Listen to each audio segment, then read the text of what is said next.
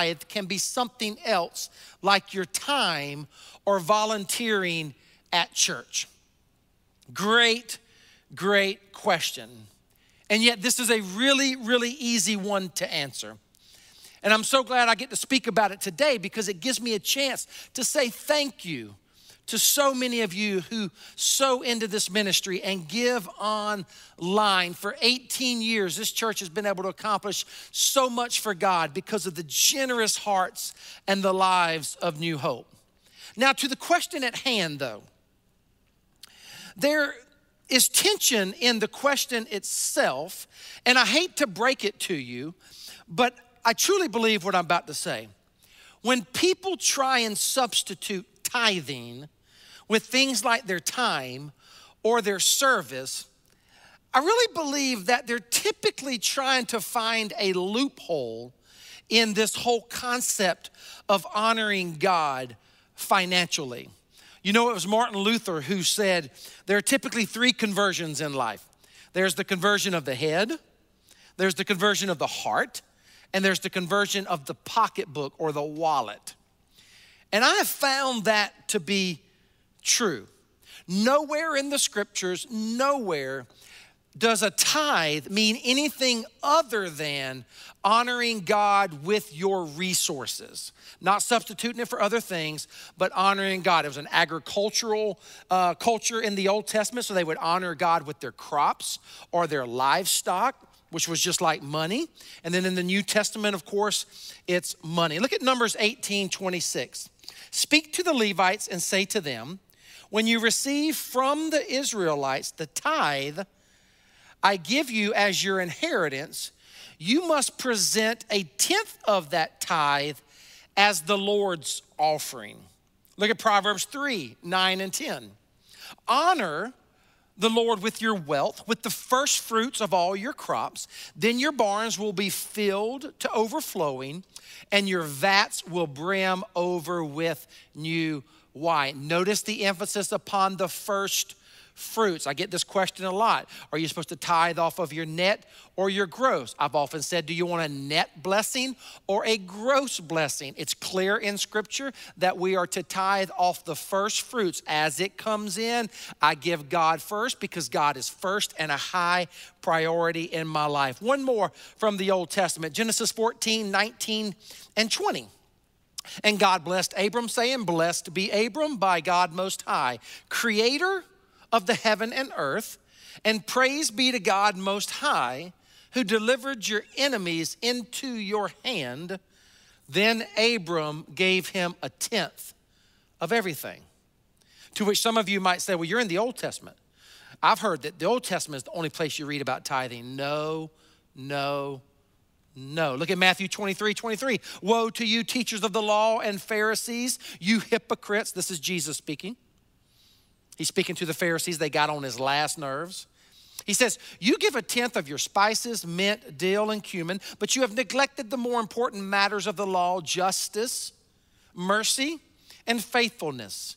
You should have practiced the latter without neglecting the former.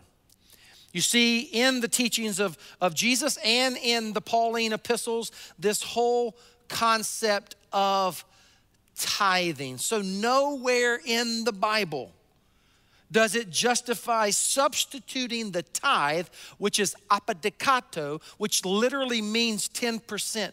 Nowhere in the Bible does it say that we can substitute that for something else. Corrie ten Boom said this, I have held many things in my hand, and I have lost them all. But whatever I have placed in God's hand, that I still possess. It's a great quote.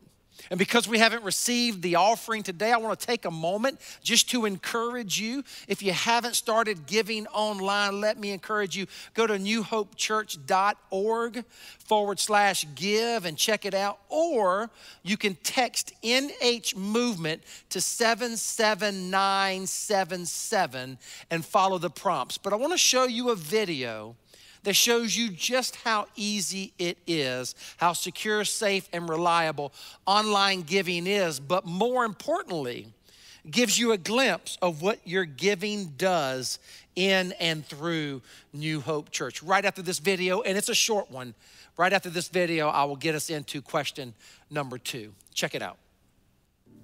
At New Hope Church, your tithes and offerings are used to advance God's kingdom as we reach, teach, and release throughout the Carolinas and beyond. From bringing hope to our local communities around each of our campuses, to staffing those campuses, to serving in missions around the world, we strive to steward over your gifts in the best way possible. We also want to take the hassle out of the giving process. That's why we have many different ways that you can give. Online giving is the most reliable, convenient, secure, and effective way to give. Simply text NH Movement to 77977 and follow the link to a portal where you can enter your gift amount and choose between a one-time gift or recurring gift. Enter your payment information and you're done. It's that easy. If you prefer to use our website, simply go to newhopechurch.org/give and follow the instructions.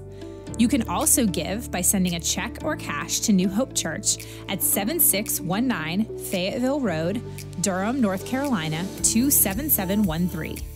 As always, if you have any issues or questions, please give us a call at 919-206-HOPE 4673.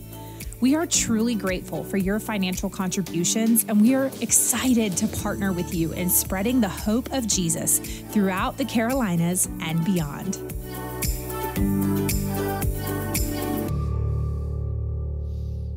So again, thank you so much for your generosity. God is using you. Question number 2, and I want to preface it with this, by the way. This is one of the most popular questions that pastors receive. Here it is. From your studies of the Bible, do you feel that we may see our beloved pets in heaven? I lost my first dog recently. Here's my answer. Dogs, maybe. Cats, never. No, I'm just kidding. For you cat lovers, I'm just kidding. I know that you love your cat as much as we dog lovers love our dog. Here's my true answer. I don't know. And I'm okay with letting you know that. I just don't know. Now, we're going to unpack a few scriptures, but at the end of the day, it's really hard to know. For sure, because the scripture is not crystal clear on it. The Bible doesn't give an outright answer to the question. But as we dig into the scripture, we can piece together some scriptures and maybe make an educated guess, but it is a guess. Number 1, heaven is better than we know. Why don't you just type amen on that? As we fight this good fight, it's helpful just to remember that heaven is good. And the story ends good. And we've read the book, and when you get to the end of it, we win. Praise God. It's good. But this is a tricky topic. Do you think the streets of gold and of beholding Jesus' face and being with the saints of old isn't a glorious, wonderful concept? But it's one that we're not sure about pets. Revelation 21:4 says this: there will be no more death or mourning or crying or pain. Heaven is good. It's going to be amazing. But no matter the picture you see, it is a limited picture from what we find in Scripture. Number 2, second thing you might want to write down or take a note on, heaven is for those who are saved. It's for those who are saved. We know John 14:6, Jesus said, I am the way, the truth, and the life. No one comes to the Father except through me. Romans 10:9, whoever believes in Jesus, confesses with their mouth that Jesus is Lord, will be saved. John 3:16, for God so loved the world that he gave his one and only Son, that whoever believes in him shall not perish, but have everlasting life in heaven. Now, God created dogs and all animals for a good purpose, even the kitty cats. Some of the cat lovers will thank me for saying that. The creation of all animals happened, if you go back to Genesis, happened on day 5 and 6 of the creation story. Sea animals and birds were created on day 5. God said they were good. Land animals were created on day 6. The same day humans were created. Again, God said it was good. Now, God created man in his image, different than pets, different than animals. Remember, we've been talking about this even as we've been looking at race issues lately. We are all image bearers. Amen. Praise the Lord. Someone praise the Lord. Type that in. Thank God for that. The earth, the sky, the star, the moon, and the animals were created by the words of God. He spoke them into existence. Bam, and it just happened. But when God says that he's going to make man in his image, Genesis 1:26, he takes an approach to creation that he doesn't take with any other things on the earth. He scoops down into the dust and the dirt, and he creates humanity, and he breathes into us the breath of life. The word is pneuma, and we have that breath inside of us, and we have a soul, and we bear the image of God. So as you take all of that, and there's not much more in Scripture, the question again, will I see my dog in heaven? We're not sure. Animals are listed among the residents of the new heaven. If you go back to Isaiah 11:11, where it says this, the wolf shall dwell with the lamb, and the leopard shall lie down with the young goat, and the calf and the lion and the fattened calf together, and a little child shall lead them. It's a beautiful heavenly picture of peace. The description of peaceful relations between species of animals continues for 3 more verses in Isaiah 65, starting in verse 25. And lastly, I had this thought as I was pondering this fascinating question. Have you ever thought about this? The Bible says Jesus will return on a white horse. Have never thought about that in light of this question about pets being in heaven until I got to work in my study this week working on this message. I'm talking about Revelation chapter 19, 11 through 16. Listen to this and just catch a glimpse of heaven as we live in these times.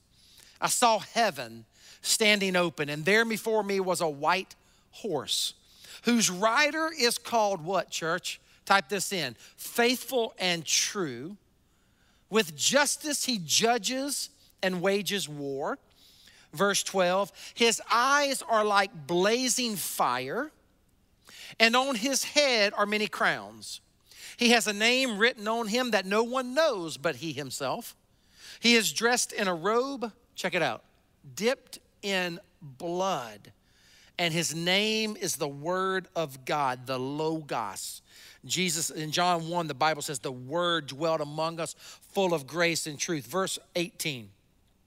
The armies of heaven were following him, riding on white horses and dressed in fine linen, white and clean. Coming out of his mouth is a sharp sword with which to strike down the nations. He will rule them with an iron scepter. He treads the winepress of the fury of the wrath of Almighty God. On his robe and on his thigh, check this out. I get a question in a moment about tattoos. This is fascinating. On his robe and on his thigh, he has this name written, King of Kings and Lord of Lords. I'm not saying he had a tattoo on his thigh. I find that fascinating though. So once you dig in the scripture and you look at all of the tension and the possibilities, I don't know.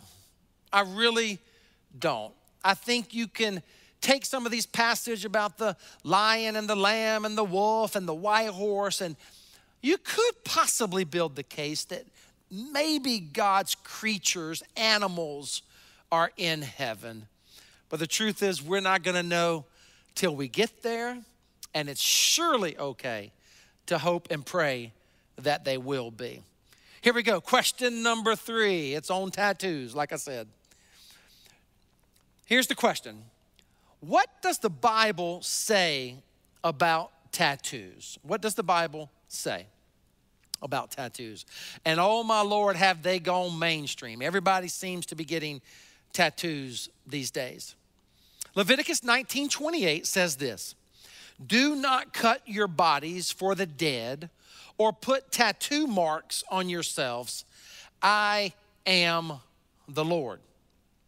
And so, for all of you who have tattoos, you are sinners in the hands of an angry God, and you should try to get them removed immediately. No, I'm just kidding. It's really hard to build the case on this one verse, particularly if you go back and start to study the context. In the Old Testament, what was very, very popular was the worship of Baal. And this has been dated to at least before the Exodus, making it contemporary with the time in which Moses was given the law. The Canaanite religion involved many rituals, including self-mutilation. One ancient verse described ritual masochism. And God was saying in this Leviticus text that he did not want his people to hurt themselves gratuitously. Self-mutilation is dangerous. I think we would all agree. And it can lead to significant health problems, particularly way back when. His people did not enjoy the advantages of 21st century society, hospitals, doctors, antibiotics, and the like. And if you read through the rest of the Bible and even into the New Testament, you don't see anything about tattoos. And it gives me a chance to make sure we're all clear on how we should read the Bible. As we get into the Old Testament, it's the Word of God, amen? It is the Hebrew Bible, it is the Word of God. When you get into the New Testament, though, the new covenant in Jesus Christ, the most faithful way to read the Scripture is always hold up the Old Testament as the Word of God as well, but we always read it through the lens of the New Testament. And I believe as I think about this question, I believe it comes down to, how shall I put it? Whether or not we want to leave a legacy of light or darkness when it comes to tattoos. Follow me here for a moment.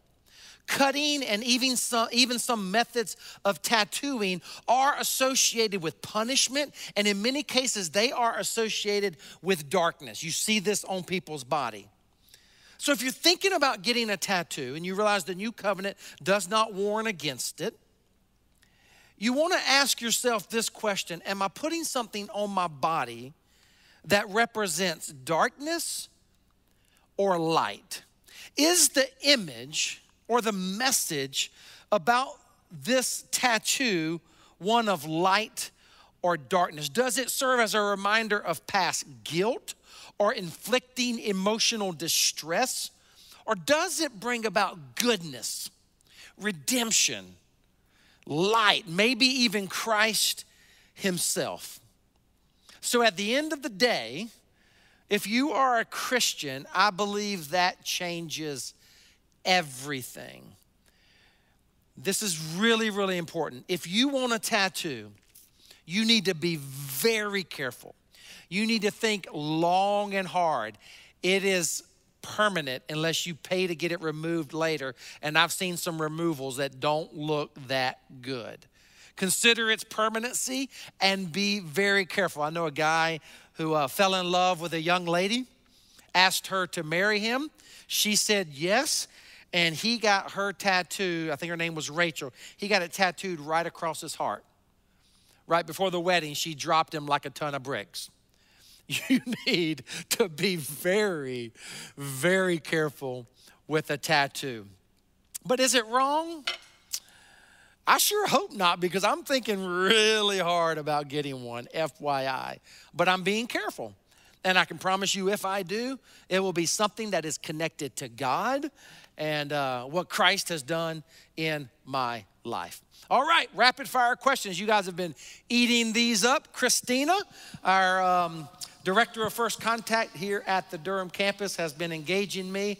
So here we go, Christina. All right, last round. You ready, Pastor? I'm ready. Let's do it. All right, first one. What's the funniest moment you've had in ministry? We were at the high school in the early days, 2002, and I was doing a series on the great physician and that the church is an emergency room or a hospital for sinners. And we had all the people on the stage in medical attire. They were dressed like doctors and nurses and scrubs. And one of the guys who was playing the guitar got called up in the spirit. And he started jumping up and down and going bonkers with the music. And the scrubs didn't fit him very well. And so his pants fell down to his ankles. And he didn't know he didn't know anything to do. So he just ran off the stage. And I had to walk up on the stage in that moment, trying not to laugh and explaining that sometimes the people get caught up in the spirit and you never know what will happen in church. And it was just a funny moment. Sounds like an interesting follow-up. It's crazy. All righty, so what is something you've prayed for, waited on for years, and then saw God's provision and faithfulness? This land in the Durham campus, in the epicenter of North Carolina. Yeah, God provided it through an encounter at a state fair after I'd been looking for it for years. Very nice. And what's one vice you wish you could give up? Probably like most of us, man, eating too much, knowing when to stop. Portions of food is one that I could get better at. Personally, for me, cookout is a challenge. Come on, man. And when I go, Christina, you'll make me talk about these longer than I want to. When I go to cookout, you can't go to cookout and not get a shake. You know what I'm saying? And a tray, it's $5. I mean, they only have 80 shakes that are available on the menu. For sure. All righty. So sweet or savory? Sweet. Sweet. And what's one thing most people don't know about you?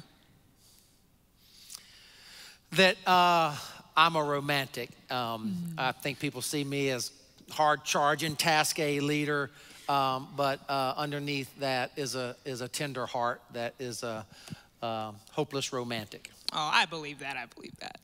And window or aisle seat on a plane? Oh, very easy. Short flights, window. Long flights, aisle. And what is your favorite vacation spot? Mountains in the fall. Blue Ridge Parkway, mountains, Boone, Blowing Rock area in the fall when the leaves are at peak leaf season. I am from the mountains. I can appreciate that. Come on now. It's awesome. And what's something you always travel with? Headphones. Headphones. You got the noise canceling Sound canceling headphones. That's right. And I'm upset if I show up and I forget them. It's not a good flight. Oh, especially with a crying baby, right? We love babies. Right. Oh my Lord. All right. And what's your morning routine? Morning routine: get up, hit the shower, brush my teeth after the shower, straight to the coffee maker. Glory to God. Straight to the coffee after that. All right. And what did you eat for breakfast today? Nothing. I don't eat breakfast. Don't eat breakfast. Just do coffee. And I know you health experts are going to tell me breakfast is the most important meal. I'm just not hungry, so I just do coffee. All right, fair enough. And I'm pretty sure I know the answer to this, but what's the cutest thing ever? Oh, a litter of puppies. Or a little baby. Maybe I should. A little baby or a little puppy. I knew it was going to be puppies or something like that. Abby, the way that you fawn over her. All righty. And what's your most desired quality in a friend?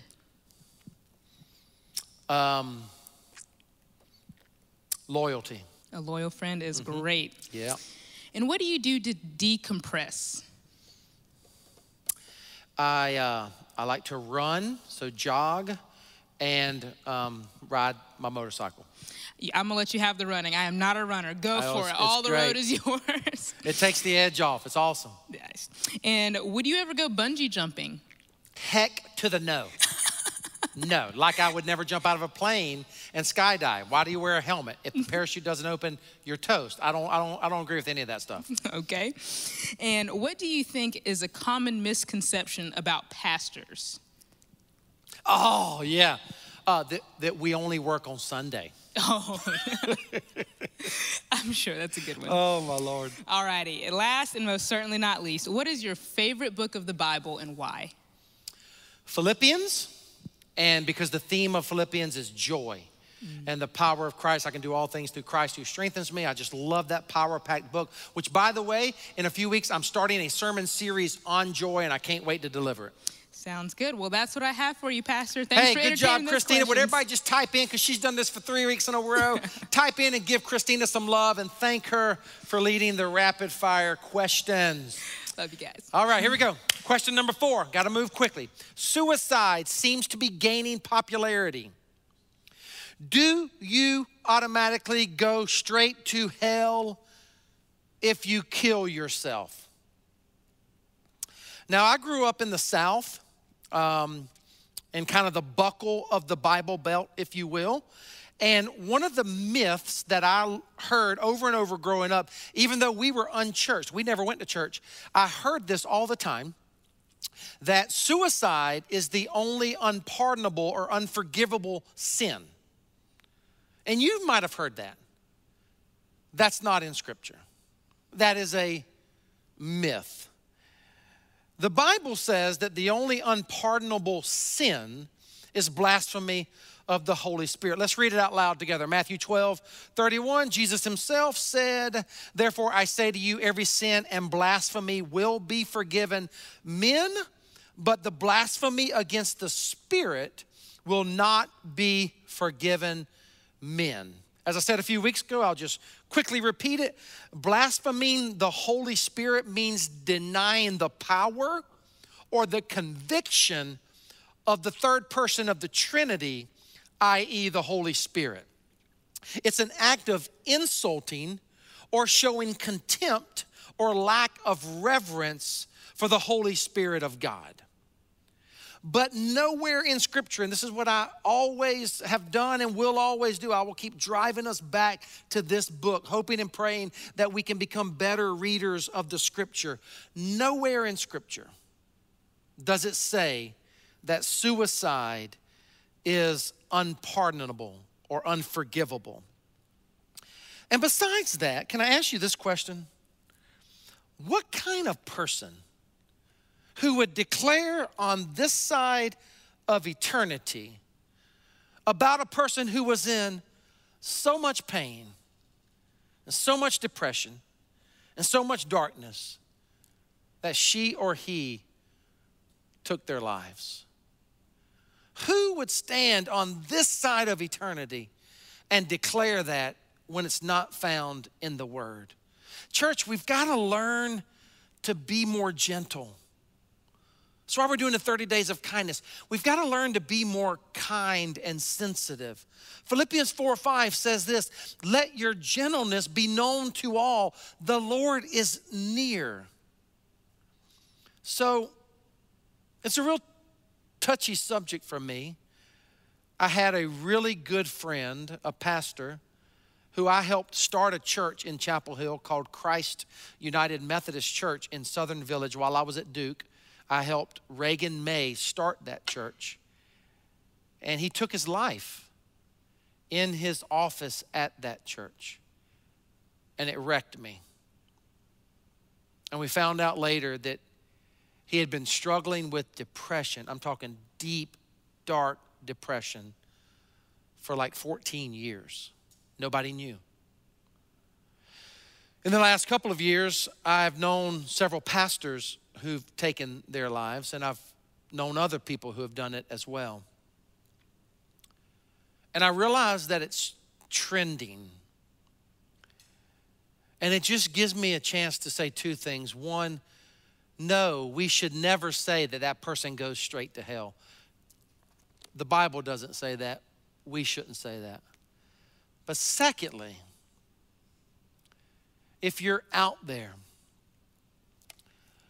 and the storm clouds have been brewing and you find yourself in that dark place, and you find yourself thinking things that you shouldn't think, and you find yourself contemplating suicide, look at me, please. Hear me.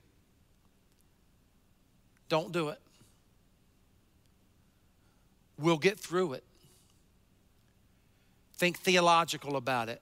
God created you. We already said that every person is an image bearer.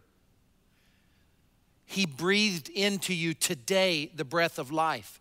And if he breathed into you today the breath of life, and if he wakes you up tomorrow and does the same, that tells me, and it should tell you, God has a purpose for your life. He loves you. Seek help. There's no shame in this game. Everybody needs help from time to time. Find you a good therapist. Seek help. On rare occasion, if you need medication, take medication. Get good advice. Do your research. Share with those you can trust. Share with those loyal friends like I talked about earlier. Find you a good Bible-believing, Jesus-exalting church. Find community. But whatever you do, don't check out. We need you here. This world needs you here. God has chosen to let you stay here. Please, I beg you, don't do it. You'll get through it. We love you. We're praying for you. And if you're anywhere near New Hope, come be a part of us. Come. And if you're not near us, get in a virtual life group. Do life with others. Don't do it. Question number 5, let's go. Does the Bible mention if humans are superior over animals? Does the Bible mention if animals were put here for human consumption? Yes. Yes to both. Genesis 1:26 through 28, all the way back to the first book of the Bible. Check it out. And God blessed them, and God said to them, be fruitful and multiply and fill the earth and subdue it and have dominion, that's an important word, dominion, over the fish of the sea and over the birds of the air and over every living thing that moves upon the earth. God gave man and woman dominion to rule over the earth after the likeness and the image of himself, God. Second part of the question, does the Bible mention that animals were put here for our consumption? Again, the answer is yes. Look at Leviticus 11:2. Say to the Israelites, of all the animals on the land, these are the ones you may eat. And then if you go read the rest of Leviticus 11, you will see excruciating detail about the animals that they could eat and the animals that they could not eat. But check it out, just so you know, those of us living in North Carolina, this is an important one. Pork was on the do not eat list. Now, listen closely. In the same way that I talked about tattoos, this is why we are to read the Old Testament through the lens of the New Testament. And in the book of Acts, Acts chapter 10, verses 9 through 13, the Bible says this, about noon the following day, as they were on their journey and approaching the city, Peter went up on the roof to pray. He became hungry and wanted something to eat. And while the meal was being prepared, he fell into a trance. Verse 11, he saw heaven opened and something like a large sheet being let down to earth by its four corners. Check this out. It contained all kinds of four-footed animals as well as reptiles and birds. Then a voice from heaven told him, get up, Peter, kill and eat. So yes, it is clear in Scripture that we can eat animals. Check it out. It's also clear that if you don't want to eat animals or meat, that's perfectly acceptable as well. So this is real important.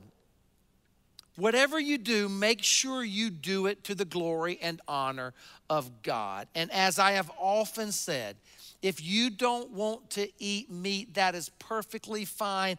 I thank God for you. It leaves more meat for people like me. Glory to God.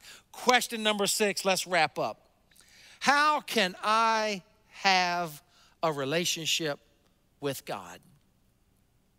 That's a great question. And I'm glad you asked it at the end of this series. The Bible says this in 2 Corinthians 5:16 through 21. So from now on, we regard no one from a worldly point of view. Though we once regarded Christ in this way, we do so no longer. Verse 17, therefore, and some of you know this verse, and if not, you should put this verse to memory. If anyone is in Christ, the new creation has come, the old has gone. The new is here, praise God. Verse 18, all this is from God who reconciled us to himself through Christ and gave us the ministry of reconciliation, that God was reconciling the world to himself in Christ, not counting people's sins against them. And he has committed to us the message of reconciliation. We are therefore Christ's ambassadors, as though God were making his appeal through us. We implore you on Christ's behalf, check it out, be reconciled to God. God made him, that is Jesus, who had no sin, to be sin for us, so that in him we might become the righteousness of God. So check it out. Very, very, very important. Let me make this simple. The way in which you become a Christian is you ask Christ into your life. And when Christ comes into your life, the Bible says you've been born again. And when you're born again, just like 2 Corinthians 5:17 says, the Holy Spirit of God comes in and a new creation or a new creature comes to life. The old self is gone and the new life begins. And it doesn't just end there. Paul then says, after you're saved, you become a part of a family whose mission is to be ministers of reconciliation. Ambassadors that bring people together, regardless of socioeconomic levels, regardless of skin color, regardless of this or regardless of that. We are ambassadors for Christ. And life then becomes sacred. It becomes holy. God starts to do a work in your life where you find your ultimate purpose and passion in and through Jesus. And I want to show you a video about a one such Stephen Scully at our Sanford campus that has experienced a front row seat at watching God bring about salvation. When this video is over, I'm gonna come back. We got no more music, so stay with us. I'm just gonna come back right after this video and I'm gonna wrap us up today. But we thought you should see the power of a salvation story as we wrap this series up. Check it out. So I was born and raised in New Jersey. My mom and dad were both Catholic, so as soon as I was born, I was stamped Catholic.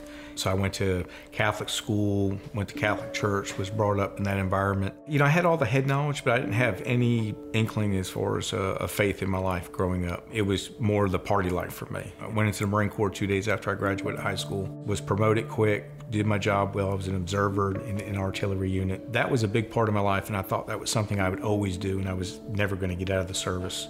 But God was nowhere in my life, wasn't even on the scene. I was in a helicopter accident in '89. That pretty much changed all that. My upbringing, my example of just work real hard, when I got down here, that's what I did. I worked. Didn't realize that I was ignoring my wife. A few guys, they showed up and they asked me if I wanted to make some extra money. And since money was my God, I said, of course. But little did I know these guys were, they were Christians. A few months after I met them, they brought me to a function in Virginia, and a man started sharing the gospel. And when he was preaching, everything he was talking about, I listened and I knew it was true, and I believed everything he said. And all of a sudden he got to a point, he said, if you're sick and tired of being sick and tired, and that was me. And I prayed. I sat there in my chair and I just prayed and I poured my heart out to God. I remember coming home, going in, seeing my wife, and at the time we didn't have a good relationship, and she knew something was different. Lord completely changed my direction. We started going to different churches, and we went to New Hope a couple times. I remember today we were driving back in from Cary, and we just looked at each other and we knew that we're going to go to church at New Hope. We started a life group, and we've been there for a little over a year now, and things are going great. I talked to Josh, and I asked him if we can go out and do some visitations, things like that. So we planned a day, we went over to the local hospital here in Sanford. Josh and I were just walking down the hallway, and we saw an elderly woman sitting in a room, so we just knocked and asked her if she wanted to visit. She welcomed us in, and she was with her daughter. Her name was Miss Nance, and it just happened to be that I knew her son, and she immediately opened up to us. Before we left, I just asked Miss Nance one question. If you were to die tonight, just suddenly here, are you 100% sure you'd go to heaven? And she looked at us and said, no. So Josh and I just opened up the Bible, and we shared from the Bible how she could know for sure she'd go to heaven if she died. And so we talked a good while with her. By the time we got through with it, we just prayed with both of them, and they both prayed for that assurance of their salvation.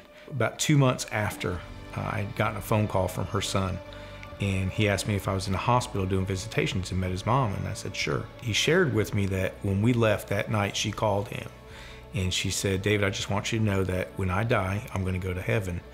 And the next day, they discharged her from the hospital. She went back to her home in Lillington, and when she got home, she had a heart attack. David had gotten a message to try to get there, and when he got there, he found out that his mom had already passed on. Obviously, he was very sad, but he remembered that phone call. And it was, that was almost her gift to him, to just let him know, hey, everything's going to be okay. And you just never know who you're going to touch and when you're going to touch them at the right time. A lot of people feel as if they aren't qualified, but all of us are qualified because we're all called to go. And that was a command.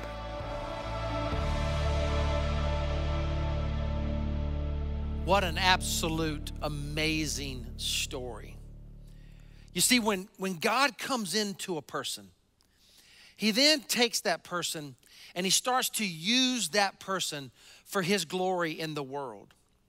And just like Stephen and Josh went into this hospital and prayed over this woman, and little did they know that the very next day she would pass from this world and stand before the judgment seat of Christ. But because they had been faithful and obedient, because they had allowed God to use them as ambassadors of reconciliation, the Bible declares that that woman passed from this world not into judgment, not into hell, but into a place called heaven forever. And maybe that's at the heart of your question. How can I be saved? You simply open up your heart, you open up your life to Christ, and he starts to give you, John 10:10, Jesus said, I've come that you might have life abundantly. It's not just some pie in the sky when I die. The abundant life can start here and now and can carry you till the day you meet your Maker and you pass from this world into heaven forever. One final story and a scripture and a prayer, and we're done. A father and a son were riding down the road on a beautiful summer's day, down a country road, and suddenly out of nowhere, a bumblebee flew into the car window. And since his son was deathly allergic to bee stings, and the son immediately became petrified, his father quickly reached out, grabbed the bee, squeezed it in his hand, and then released it. But as soon as he let it go, the young son became frantic once again as it buzzed by the little boy. And the father sensed his son's terror. And once again, he reached out his hand. But this time he pointed to his hand. And there, stuck in his skin, was the stinger of the bee. And he said to his boy, he said, you see this?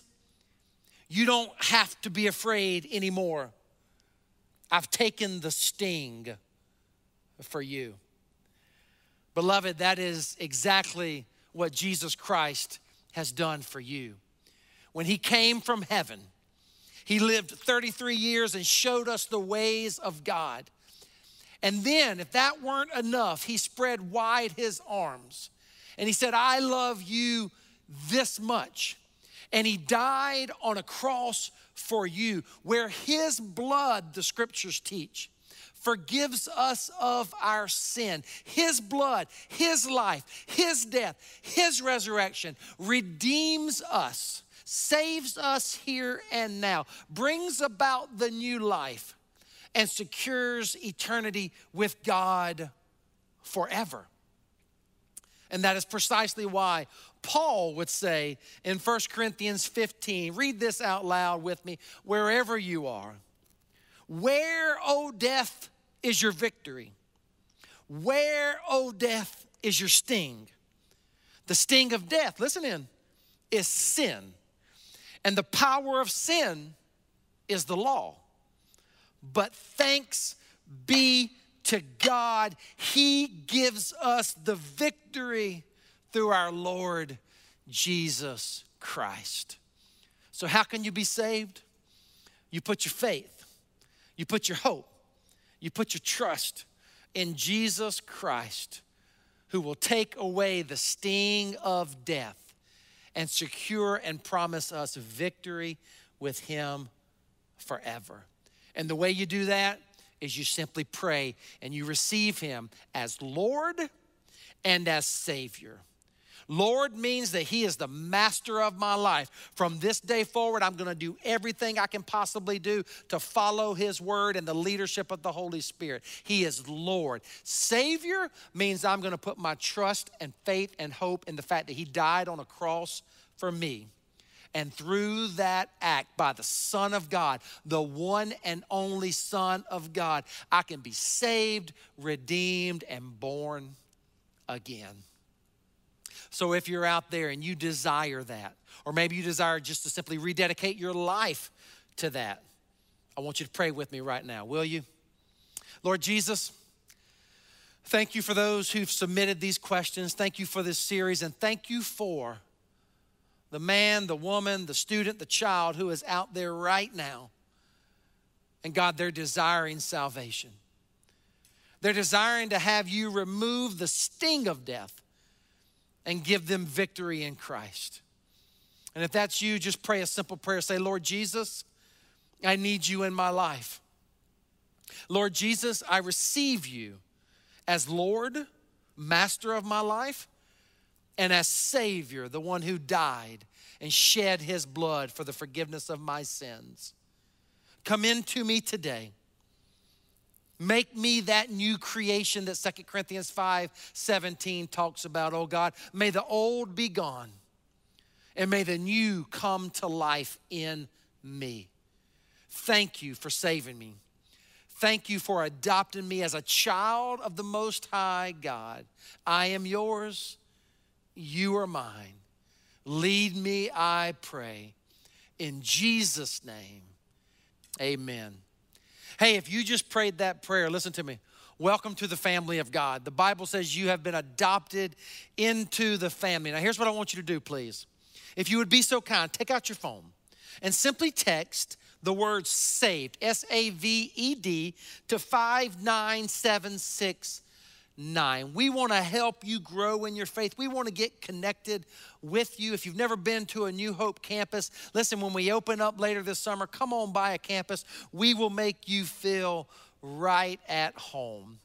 Hey, I hope you have a great week. By the way, I'm sending out now a devotion each and every Wednesday on the book of James. If you did not get that this past Wednesday, just go to our website, newhopechurch.org. Go to the little Connect with Us button in the middle. Click on that, fill that out. We will add you to our email list, and you will get a devotion straight from me dropped into your inbox every Wednesday. Lastly, hey, you don't want to miss next weekend. I know it's 4th of July weekend and you might be scattered out doing a bunch of stuff. Be sure to dial in. We're going to be looking at the names of God next Sunday. Same time, same place. Have a great week and God bless you.